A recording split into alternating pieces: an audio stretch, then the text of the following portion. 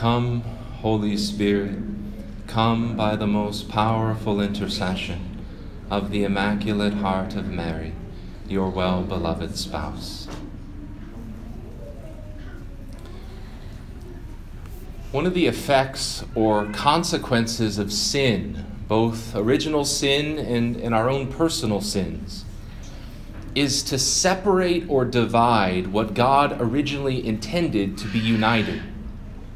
So when Adam and Eve sinned, they lost their communion with God. They were separated or alienated from the Lord. Right? They became alienated from one another. Sin harms our relationships, not only with God, but with one another. It creates division and tension in our own hearts. We become torn and divided. Sin ultimately leads to the greatest separation, death. Right? Death is the separation of our body and our soul. Right? What God originally intended to be united, sin separates. And this tendency of fallen creation and fallen humanity to bring about separation and division is one that we need to be aware of and on guard against, because it can even enter into the practice of our faith, the practice of our religion. And this is why the Catholic mindset is usually both and. You know, it can be easy to kind of set up a false dichotomy. We have to pick one thing or the other. Right? But our faith is usually a both and, not an either or. So for example, we believe in Scripture and tradition. You don't pick one or the other, it's both. We believe in faith and works, united together. And we believe that God created us as body and soul. And both are good and both need to be purified. And this tendency to overemphasize one thing or the other is the trap that the Pharisees often fell into, and one of the things that Jesus would criticize them for regularly. And we hear about that in the gospel today. Right? That Jesus criticizes them for their hypocrisy because they were almost exclusively focused upon the exterior practices of their faith, of striving to keep the exterior commandments of the Lord and all of these different ritual washings and purifications. But they weren't striving to do so with purity of heart. And so Jesus says that, quoting Isaiah, that this people honors God with their lips, but their heart is far from Him. Right? So they were too focused upon the exterior without really entering into those practices with a heart that was seeking to worship the Lord. So that's one extreme, is to kind of focus on the exterior to the exclusion of the interior, the spiritual.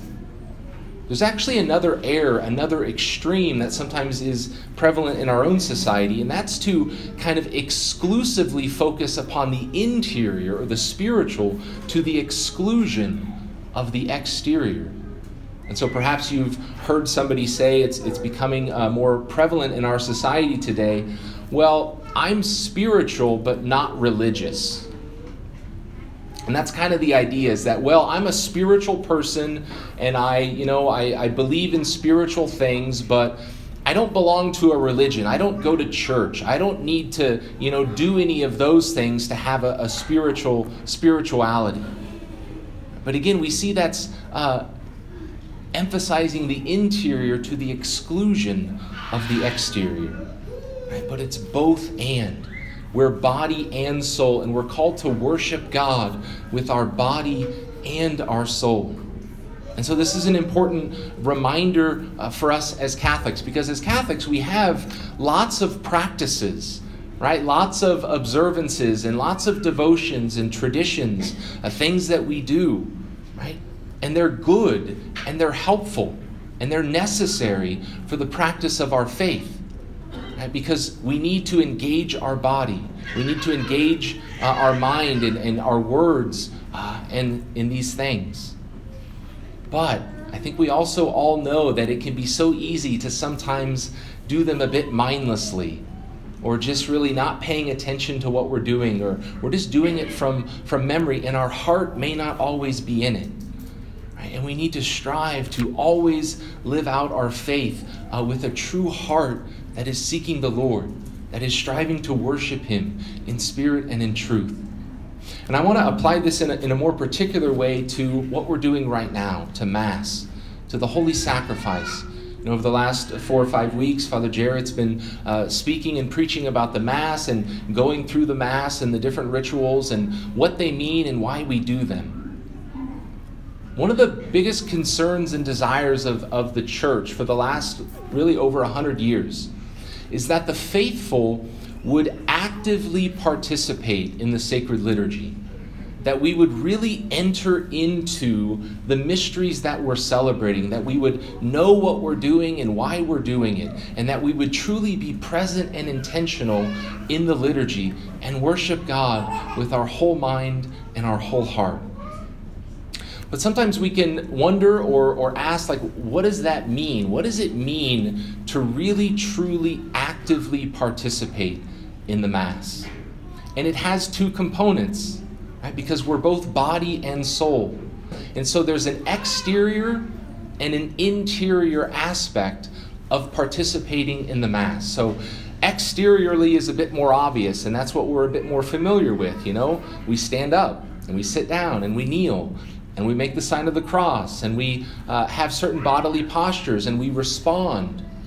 We sing. We participate in various ministries. These are all things that we do kind of exteriorly that are part of participating in the Mass. But again, I think if we're all honest, we can all admit that sometimes we may be kind of going through some of those motions without really our whole heart being in it. And that's just a human reality. We get distracted, or we just kind of respond from memory. But the true participation, right, that the Lord desires for His people in this holy sacrifice is interior. Right? It's a participation of the mind and the heart to what's really happening during Mass. And what is that? What is the essence of what we're doing here? Well, the Mass is the representation, the making present in time, here and now, of what Jesus did on the cross 2,000 years ago. Right? The Mass is the sacrifice of our Lord on Calvary. And we get to come and be present for that sacrifice and participate in it. But how do we do that? Well, the Lord has given us a model. He's given us an icon, an exemplar of what it means to truly participate in the sacrifice of our Lord. And that model that we're called to look to is Our Lady at the foot of the cross. Right? Mary at the foot of the cross is, as humanly possible, perfectly participating in the sacrifice of our Lord.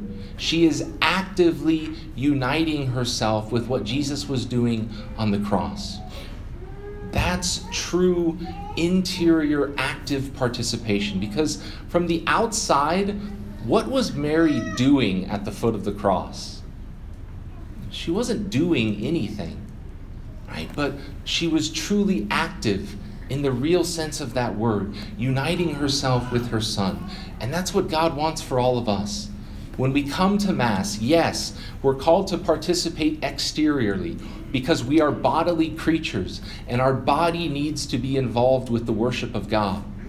But we must always strive for true interior spiritual participation.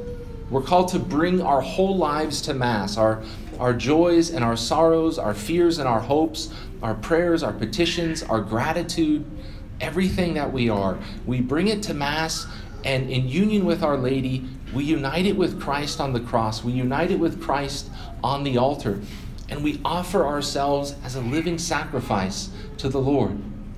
That's what it means to truly actively participate in this holy sacrifice. And just to close with one final thought. It's easy for us, I think, sometimes to look out into the world, to maybe look at our own lives or at whatever level, and we can pretty easily see all of the problems. There are real big problems in the church, in our country, and around the world. And sometimes those problems can be discouraging and disheartening, and they can lead to fear and doubt and confusion. And we can wonder sometimes, like, what can I do? What can I do to really help bring a solution to those problems? And you're doing it right now. The Mass is without question the greatest power on earth. It is without question the greatest force for good on earth. The Mass is the infinite sacrifice of Christ. It has infinite power to bring about renewal and transformation in our own lives, in our families, in our community, our parish, our country, and even around the whole world, to truly bring about the kingdom of God, to truly build up the body of Christ and the church, to bring about the peace and the justice and the harmony that we all long for. And if we come to Mass truly striving to actively participate, to worship God with our whole heart, then we will be really contributing to that force of good for the world. And we will begin to experience more and more the real power of the Mass. It's the power of Christ on the cross. It's the power of God that works our salvation and the salvation of the whole world.